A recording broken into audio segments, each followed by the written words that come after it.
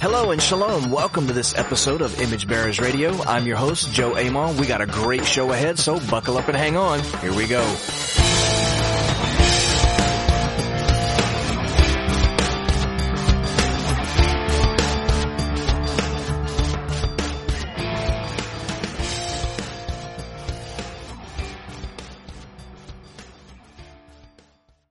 Well, shalom, shalom, everybody. Welcome to this episode of Image Bearers Radio. I am your host, Joe Amon, pastor at Out of Ashes Ministries in Southwest Louisiana, coming to you today with a new episode of Image Bearers Radio. And I am super excited to be here with you all today. And I hope you are excited that I am here.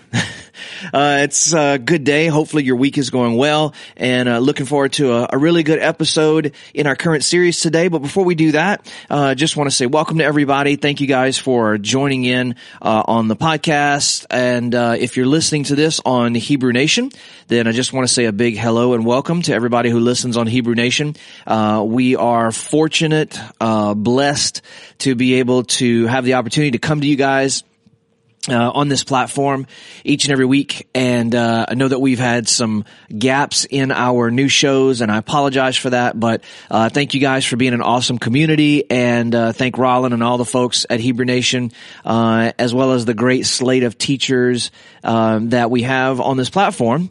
If you're listening to this on our website or YouTube, not YouTube, I'm sorry. This is not YouTube. Podcast, Apple Podcasts, Google Podcasts, all over the place. Thank you guys for catching us all over there. If it's your first time hearing us or tuning in, then welcome. Glad to have you.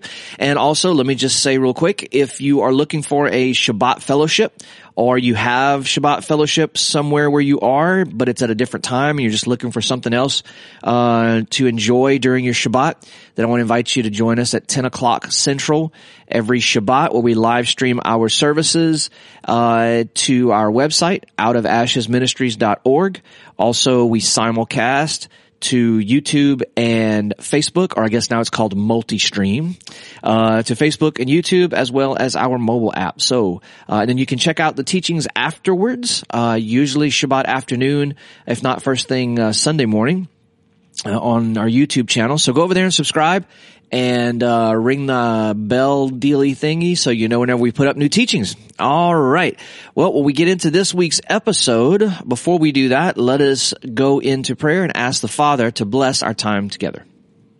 Avinu Malkeinu, our Father and our King, we are so incredibly thankful for this opportunity to be together, citizens of your kingdom, doing our best to be image bearers the way that you want us to be. So, Father, we hope our time together is pleasing to you, because it's all about you and your Son, Yeshua. Amen.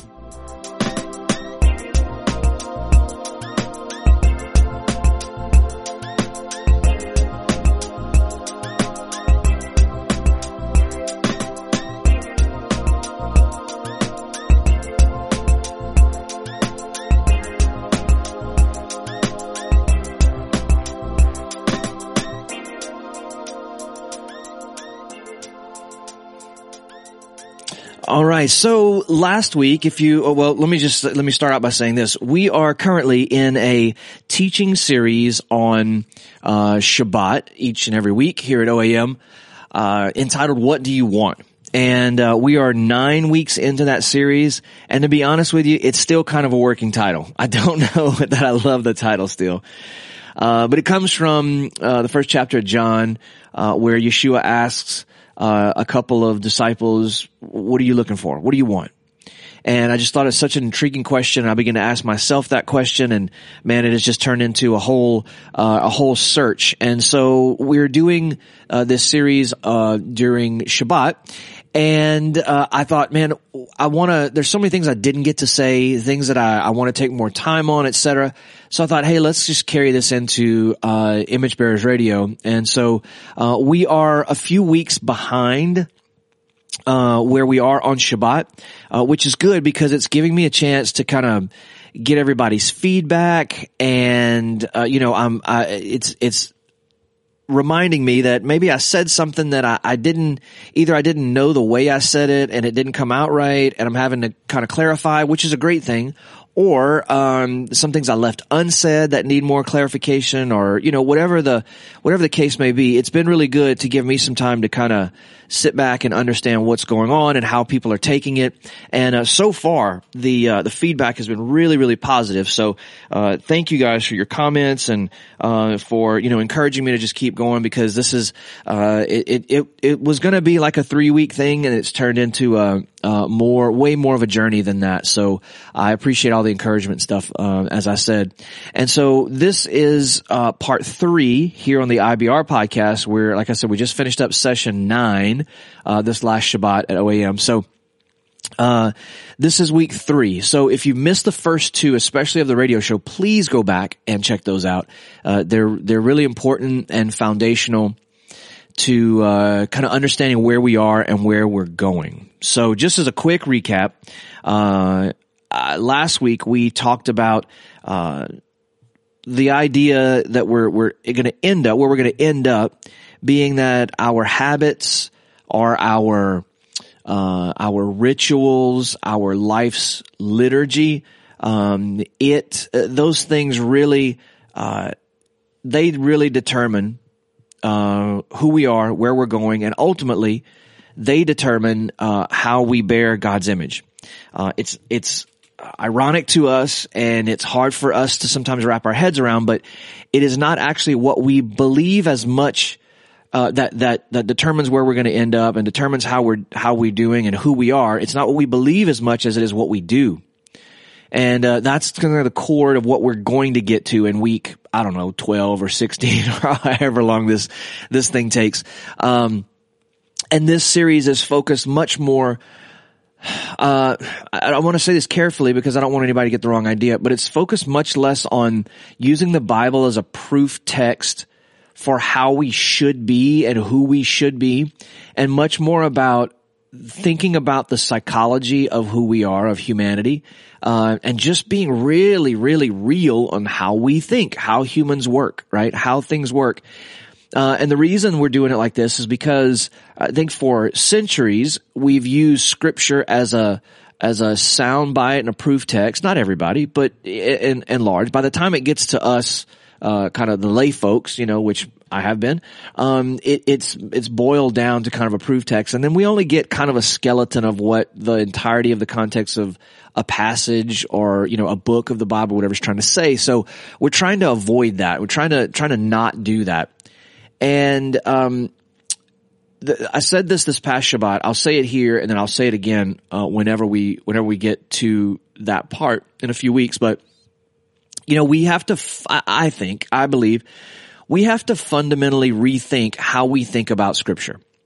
I think this is an ultimate necessity if we are going to get different results out of our lives, out of where we want to be, the people we want to be, etc. We have to fundamentally rethink how we think about Scripture. What do I mean by that? Well, again, Scripture has traditionally been, the idea behind it has been, well, God said it, I believe it, end of story. And whether that is a Scripture that says, thus says the Lord, or whether that's, a writer writing, Isaiah, Ezekiel, Paul, John, whatever. And that's kind of where it's ended. And that's okay, and that's good. I don't want to take that away from anyone. Okay, I'm not trying to take anything away from you. What we're trying to do is expand and kind of push out, the boundaries of our thinking a little bit. And you are free and welcome to say, yeah, cool. I want to go there. And you're welcome to say, nope, sorry, bridge too far. not can't go there with you. All of that is perfectly fine.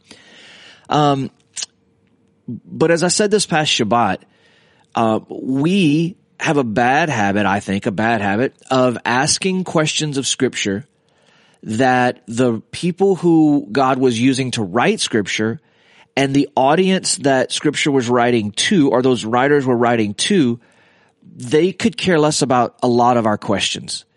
Either culturally, they just weren't something you would ask, or in an era, in a time, in a chronology where you just that wouldn't be a question you would ask. It wouldn't be something it wouldn't be a topic you would be concerned with.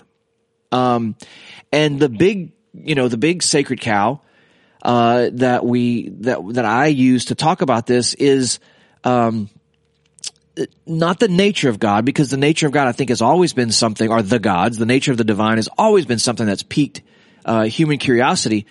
But some of our particular struggle with Trinity versus oneness, Unitarian versus, all these different ideas that we have to understand that for us, as most of us as Christians, or former Christians, if you see yourself that way, most of us were brought up, or those of us that were brought up with a Trinitarian view, that is our world, right? We very rarely understood that there were anything else. And when there was something else, it was generally very, very wrong.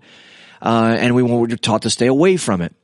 However, what we're not taught is that the Trinitarian, ideology is very new. It's only a couple of 100 years old. I think, if I remember right, my memory serves me, maybe early 1800s, late 1800s, maybe.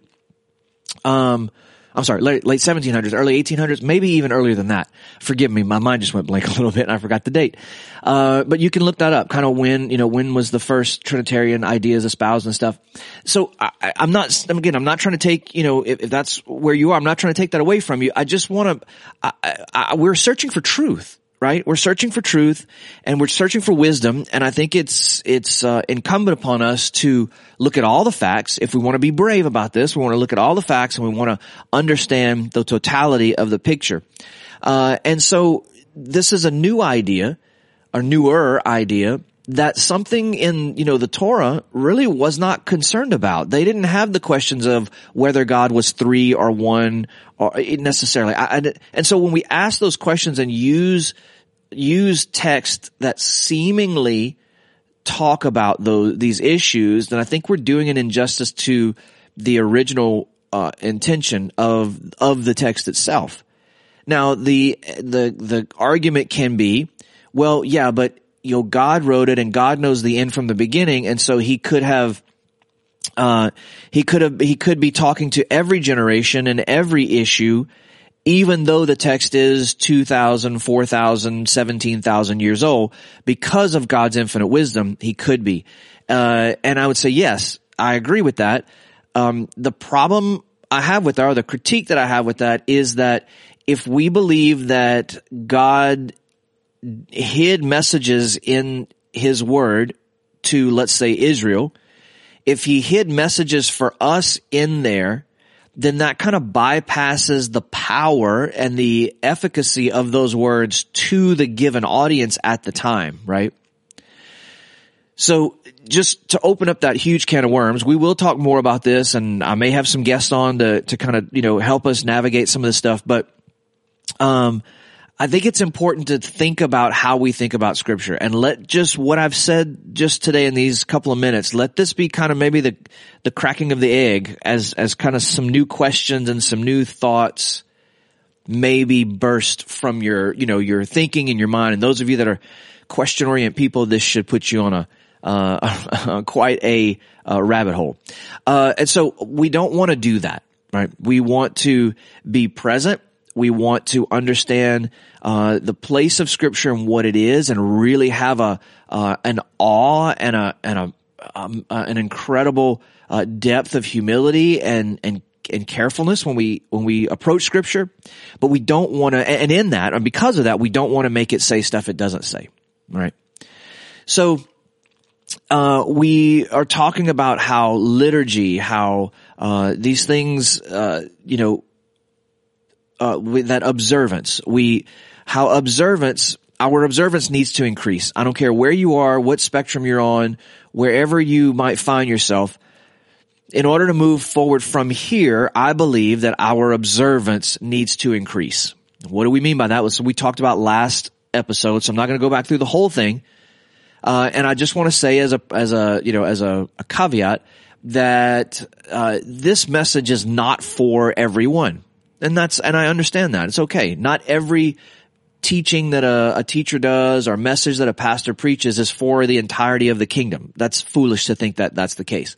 But I know at OAM here, and any of you who consider yourselves a part of our family, I believe this is a message for us, for where we are. Our observance needs to increase, and it all has to do with identity and things that we're going to get into as the weeks go on, or if you've been listening to Shabbat, that we've already kind of started to crack. So when we say our observance, we have different synonyms for observance. If observance doesn't land for you, obedience is one. In the Jewish or Hebraic understanding, halakha is one, how you walk. Your faithfulness is another one.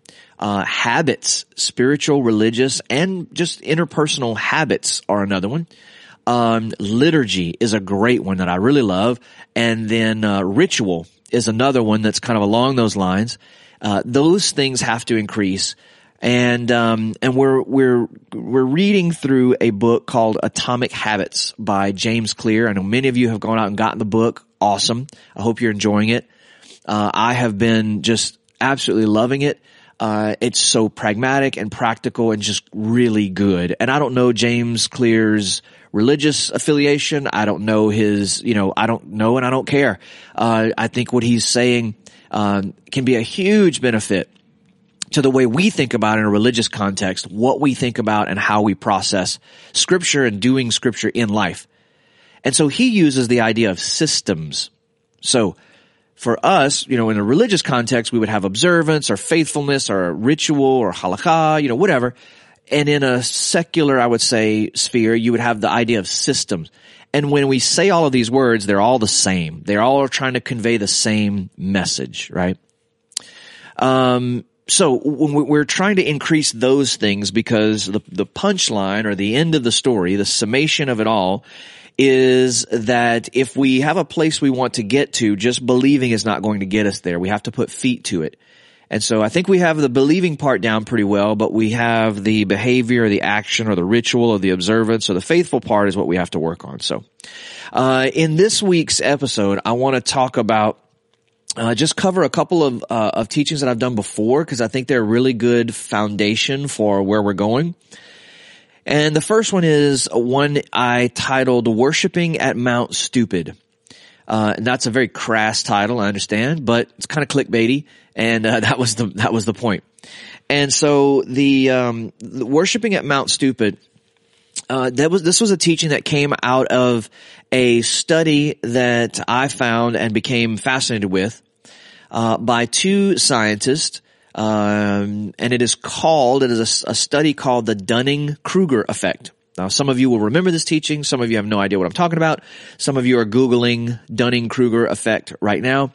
And, it's a fascinating study. If you like psychology or the way the brain works or the way sociology and people work, I would encourage you to go check out this study. But if you don't want the TLDR, too long, didn't read version, is these scientists the researchers did a study where they took some, I think it was college kids, and they observed them over a class period, a session, did some testing and some exams and stuff. And what they found was that the less competent we are, in other words, when you first begin to learn about something, you are incredibly confident that you know everything you need to know about that subject.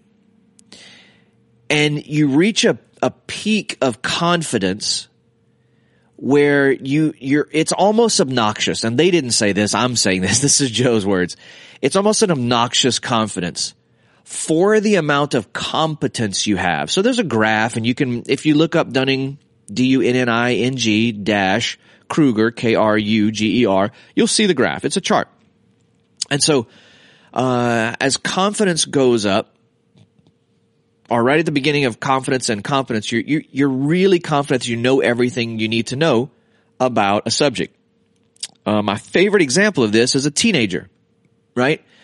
A 13, 14, 15-year-old, 16-year-old, 18-year-old believes that they know how to make all the correct decisions in life. They know what's best. They know what's best for them. They know what's best for you. They know what's best for the family. They know what's best for the whole world, right? And the truth is, for those of us that have lived a little bit longer than, 16, 18, 20 years, the truth is that we know that they know next to nothing. Right? Doesn't mean that they're not smart. Doesn't mean that they're not gifted. Doesn't mean that they're not, there's an experience factor there that they just don't have. And then, this is all, we all did it. We were all the same way. And our kids are the same way, and their kids will be the same way, and their kids after them. It's the human experience, right?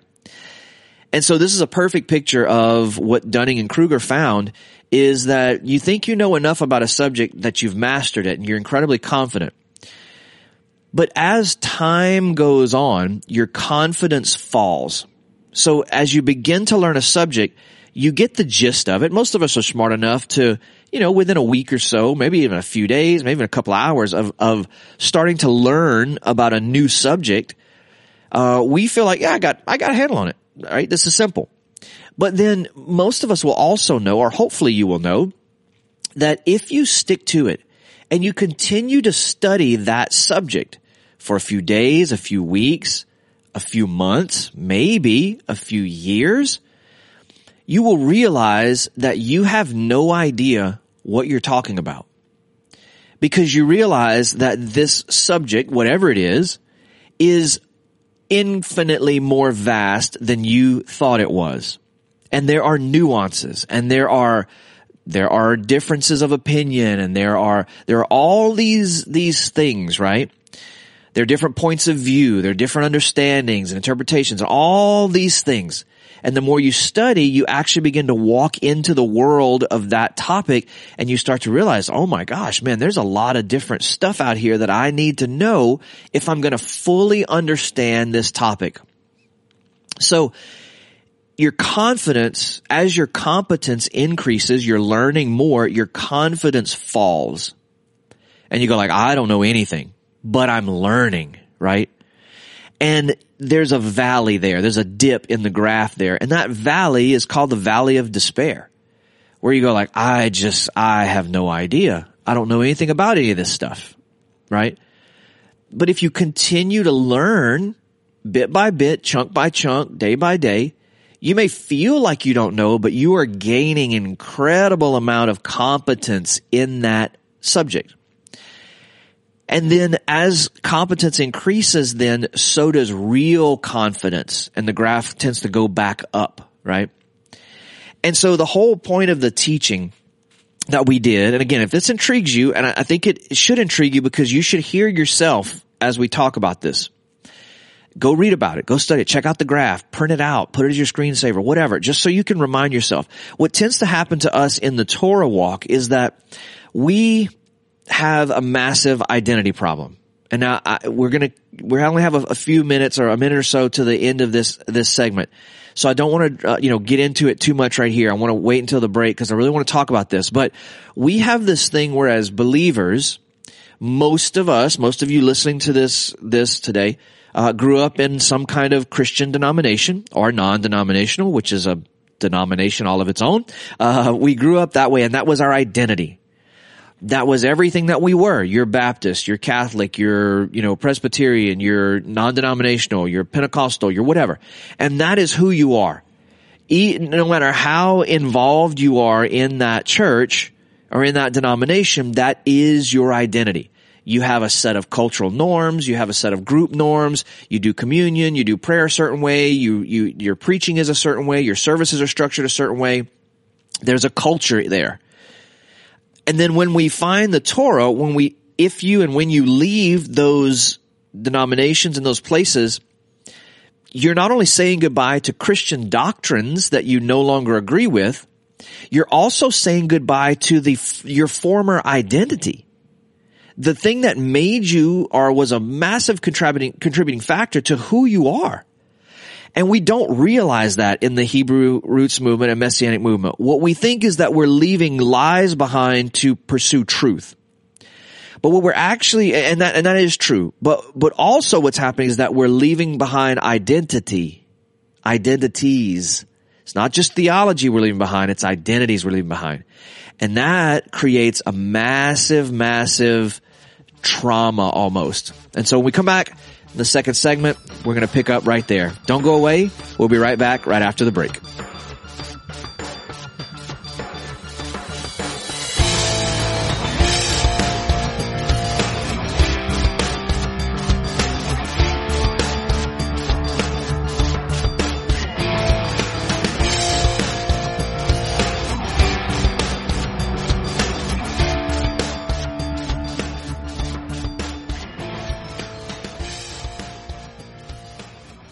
All right, guys, welcome back. So, hey, we're talking about this trauma that happens when we leave our Christian denomination in search of Torah, in search of truth, right?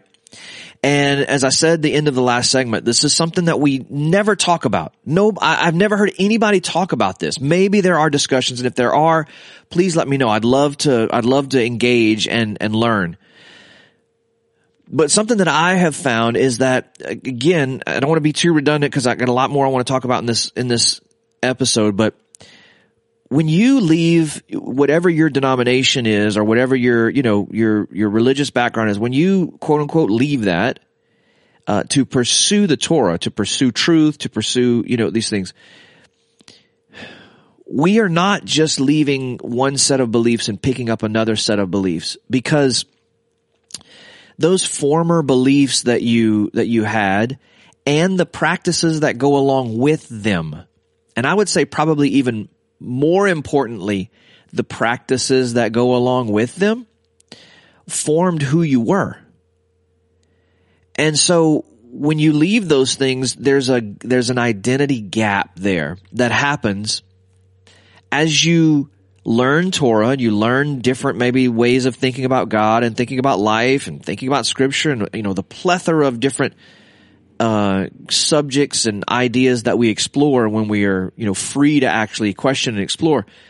You start to form new ideas and things, but in the meantime, you're in a liminal state. A liminal state, it means that you're in between. You're not a Christian, or you don't see yourself as a Christian in the typical our fundamental way that we just describe and define Christianity. But what are you? You're not Jewish. And so many people adopt what we call the Hebrew. I'm a Hebrew. But no, you're not. And I don't want to hurt anybody's feelings, but you're not a Hebrew. Because Hebrew in Scripture, and we can have a lot of debate, and there is a lot of debate and discussion about this. Hebrew can be defined from Avraham and Ivri, one who crossed over. So you can say, well, I crossed over from Christianity into, Hebraic, Hebrew roots, or, however we want to say that. And that is true. However, there's some issues with that we won't necessarily get into here, but out of this comes like the two-house understanding. And I taught two-house for a long time. I believe two-house for a long time. I don't necessarily anymore. It's not that I don't believe it or understand it or teach it. It's that I don't think it's quite all we made it out to be. But the reason I think many people just absolutely dig into, well, now I'm a Hebrew, now I'm an Israelite. The reason why people dig into that so much is because we don't understand that we didn't just leave doctrines, we left our identity. We don't understand that. And we think that our soul is starving for truth, and it is. But what we're also starving for is identity. And sometimes we use the truth thing as a mask for our real search for identity. We use truth as a way to say, well, I'm just searching for the truth.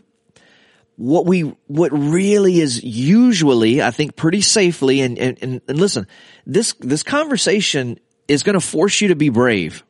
It's going to force you to have courage to really say, okay, is is he talking about me? Are these things that and you have to be honest with yourself. And it's hard because you may realize that you have some beliefs and some thoughts, and you might have hurt some people out of a militance and a belligerence that really was not your search for truth at all. It was really because you were frustrated because you didn't know who you are anymore. Because see, when I was a Baptist, I knew exactly who I was, and being a Baptist was very clearly defined for me. It was defined for me. So all I had to do was shake my head and say yes, amen, and go about my business. And I lived and worshiped in a community where we were all, fairly similar, and that's good. And so I knew what I was. Then when I left the Baptist church and went to a more Pentecostal, type of circle of churches, then I went from there to a new kind of, not a new identity, but just I broadened what I felt like I broadened my Baptist understanding. So I kept a lot of the Baptist stuff, but I broadened it with, the spiritual stuff that I'd never learned. But most of the time when we come into the Hebrew roots movement, the Messianic movement, that's not what happens. For many people, that is what happens. They just take the Torah and they use it to broaden their understandings, which is good. But many times those people get attacked as, still Christian. Well, they're still Christians. By those of us who have left what we feel like we've left all of Christianity behind, and now we are this new thing. The problem is we're not a new thing yet. We are still Christians, and it may hurt your feelings. It may upset you to hear this. You're a Christian. Why do I say that? Because that's who you've been for 20, 30, 40, 60 years. And you're not going to just be, quote unquote, a Hebrew or an Israelite overnight, or in 6 months, or in 2 years, or in 5 years, or in 10 years, most likely. This is the hard truth that nobody is talking about. And many times, again, our search for, quote unquote, search for truth is really because we feel like we are drowning in a lack of identity, in a lack of purpose, in a lack of direction, in a lack of significance. Because for the most part, when we leave our denominations, our fellowships, our churches, and follow the Torah, the vast majority of us do not go from one fellowship to a Torah fellowship. Again, some do, maybe even many do, but the majority do not. And so, there is no group identity. There is no, you don't just fall in somewhere and everybody goes like, well, this is how we do it here. That usually doesn't exist. What you usually do, and I've said this before, and I stand by this. I think this is a positive thing. I think this is a God thing. We usually spend some time alone in the wilderness, so to speak, which is not a negative connotation. The wilderness is not a negative thing. The wilderness is developmental. The wilderness is transitional. One of the things I love about the book of Numbers, right, is that, we call it Numbers in the English, but it's Bamidbar. It's in the wilderness. And I love the idea of the 40, because 40, my teaching and my understanding was always that 40 is the number of testing. And it may be true that it is. However, every time we see 40, we also see a transition happening. Every time we see 40, there's a transition happening. Noah in the ark, the transition is going from the violent, right, desecrated world to now a new clean temple for Hashem to reside in. 40 years in the wilderness with Israel, they are going from slaves to free. Yeshua is in the wilderness for 40 days. We're going from, before he starts his ministry till after. So 40 is it. The thing is that 40 is not about testing. 40 is ultimately about transition. But in order to transition, you have to pass some tests. You have to be tempted. You have to learn some lessons. You may have to go around an issue maybe for weeks or months or years until you get it right, because there is something waiting for you, but God is not going to let you have that thing until you have passed the test. So 40 is a time of transition. And that is done alone for us most of the time. And I actually encourage people not to jump from, don't be a Baptist on Sunday and then the next Shabbat be a full-fledged member of some, Sabbath community. Why? Well, because the truth is that between one Sunday and the next Saturday, you don't know what you believe. You may go, well, yeah, I do. I believe the Sabbath is right. Okay, good. What do you believe about keeping the Sabbath? Well, I don't know. I haven't gotten there yet. Okay. So, it can be, the reason why it can be, to our detriment is because generally for those of us who grew up in church, we generally did not think really deeply and ask a lot of questions about what we were taught. Generally, we just kind of took it and went, yep, okay, good. And then we read the Bible back through that lens that we were already taught.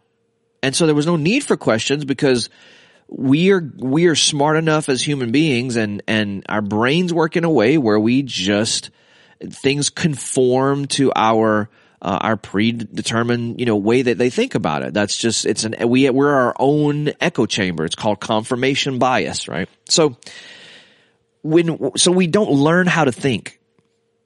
Sunday school doesn't teach us how to ask questions. It doesn't teach us how to think. It teaches us how to be taught. And so whenever we transition or begin to transition, we need that empty space or that quiet space and that alone space. If we will allow God, He will use that time to teach us how to ask questions. He will teach us how to search, how to navigate certain things. And sometimes that season can be 6 months, it can be a year, it can be 2 years, 3 years. It never fails that we have people, in and out through the ministry all the time that will say, man, we looked in this area for a ministry we've been looking for 2 years, 3 years. How long have you guys been here? We're like 7, 8 years. They go, well, how did we not find you? And I just snicker and go, cause it wasn't time yet. You weren't ready and maybe we weren't ready. It's a good time. The hard thing about that time, and that's why I think this discussion is so important. The hard thing about that time is that we don't realize that we're not only in a doctrinal search, we are also in an identity search. And so what happens is that the first teachings that we really hear, the first, calendar teachings that we hear, the first name of God teachings that we really hear, the first Torah teachings that we hear, whether they're from a rabbi, or whether they're from a Hebrew roots teacher, whether they're from someone who has a congregation and is more pastoral, or whether they're from someone who is more of a traveling teacher and, has a particular topic or, something like that they really focus on.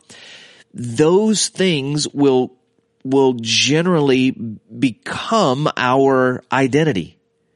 And it usually happens that for many people, it's the things that are the beliefs and the teachings that are the most out of the mainstream, that are the most niche, that are the least agreed upon. For many people, those are the things that really become truth for us. And I suspect that it has something to do with the idea of narrow is the way and few find it, right? And so how few is few? How few is few? Is it if 2 people believe it, then that's the most true? Is that the narrow way? Or is it in other words, if too many people believe this, it can't be the narrow way. And again, with all of our baggage from Christianity and where we felt like we've been hurt and lied to, etc., it tends to stoke this idea.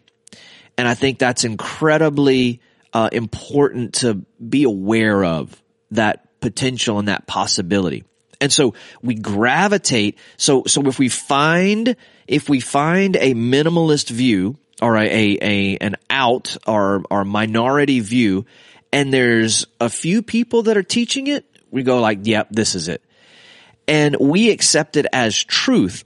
But again, what we don't realize is happening is that we're also accepting it as our identity. Think about how many in our movement, in our walk that you've been around, how many people you've been around. What are some of the immediate questions and some of the immediate topics of conversation when you meet a new, Messianic Hebrew roots person? How do you say the name? What calendar do you keep, right? What about the cosmology and the shape of the earth, right? These are fundamental questions that we ask. I know this. And if this is not your experience, then good. But just know that this is experience for a lot of folks. And we divide over the lines of what calendar and how you say the name and all these things. When does the Sabbath start? What shape is the earth? Blah, blah, blah. How do you feel about the rabbis? All these things. We divide over all these things because the truth is we're not seeking truth. We're seeking an identity. But what we call it masks what it really is. And so if we were really seeking truth, if we really wanted to get to truth, we wouldn't divide over somebody else's opinion. We would integrate other people's opinion into our knowledge base. We would go find all the different things that we could find. And if somebody said, oh, well, the Bible says the earth is flat, instead of going, you're nuts. Or if somebody said, oh no, I believe we live I'm a heliocentrist. And if you believe the earth is flat, instead of saying, well, you believe the big lie and you're, blah, blah, blah. Instead of saying that, why don't we go, okay, let's talk about that. Cause I'm interested, this is what I believe, but I'm interested in knowing what else is out there that I may have not considered.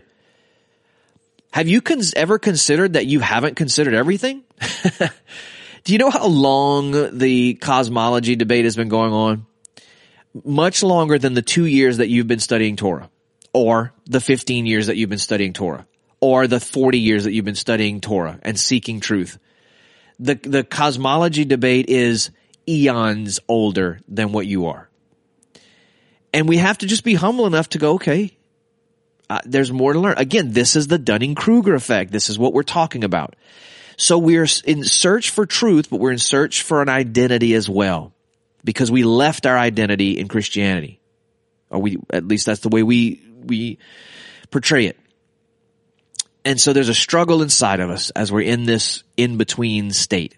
And so we have to be careful, and many of you may be already past this stage and you may be thinking, good night, I wish this discussion was around whenever I was going through this. It has saved me a lot of trouble.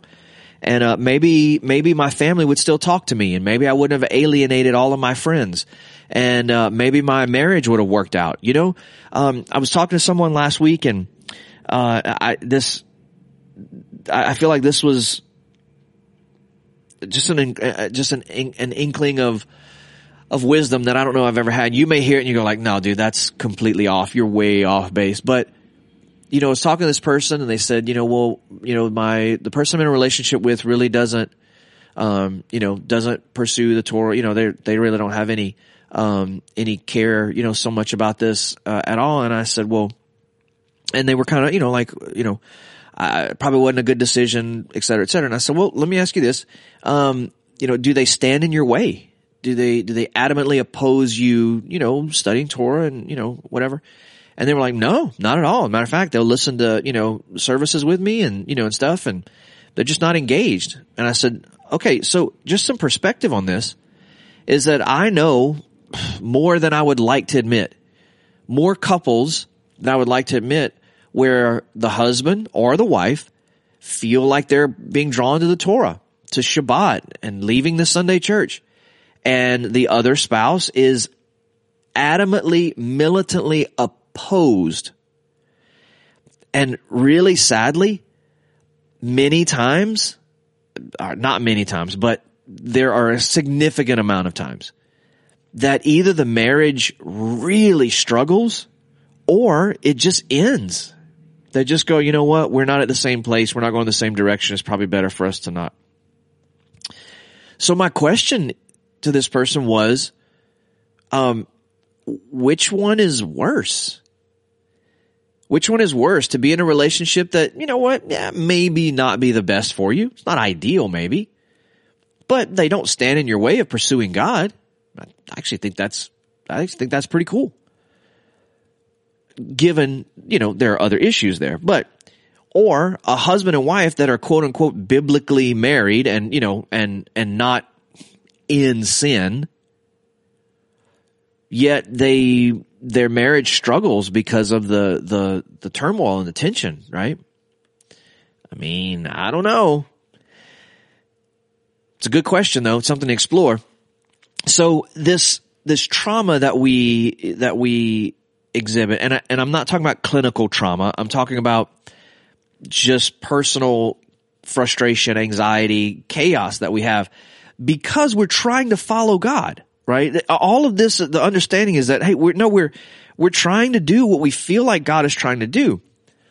What we don't have is enough teaching, in my opinion, and enough wisdom out there that we're actually talking about these things. Because I think these things are incredibly important. But one of the ways that we are still very Christian in this transition is that we don't take into account psychology.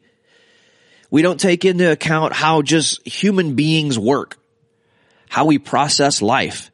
Somehow, I guess, as people of faith or Christians or, believers or spiritual people, whoever, we're exempt from the human experience, which is malarkey. And a lot of this comes, again, we say we're not Christians, but man, we really are. But because for many of us, the sciences, especially stuff like counseling, and all these things were demeaned. They were beguiled. They were talked down about to the point where all you need is the Bible.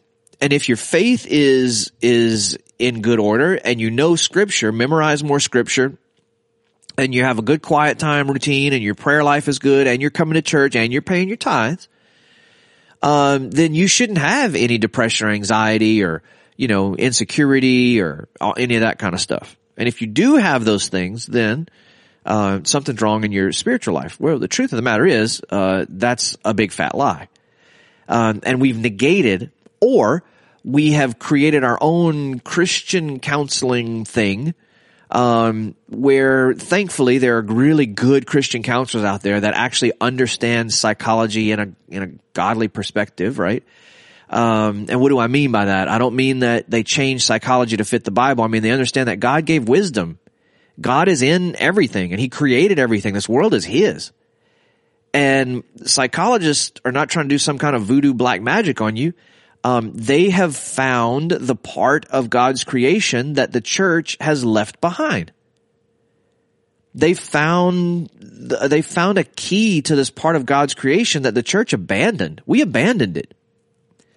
The best counselors out there should be people who know God and believe God, and we should be the ones with all the wisdom. But we abandon the way the mind works, the way humanity exists and functions and navigates life for this sola scriptura, vanilla, black and white, one-dimensional idea of truth. And so we are at a lack of education and awareness. We're at a lack of awareness. When we react in a certain way, when we're going through a certain thing, the first thing we usually think is, where's the sin in my life? When really the first thing we probably should be thinking is, am I eating well? Am I sleeping well? Are my thoughts good? Those kinds of things. So this is all about worshiping at Mount Stupid. And again, this was even more in depth than the teaching was. So I hope you've enjoyed this part of the discussion, and it's caused you to maybe ask some questions and things. When we post this, leave some comments on Facebook, YouTube. Let's continue the conversation. And so think about this stuff. We'll be back next week with the next part. And this is going to be slower, more methodical than on Shabbat. So hope that you'll stick around. Have a great week, everybody. All God's blessings to you. Shalom, shalom.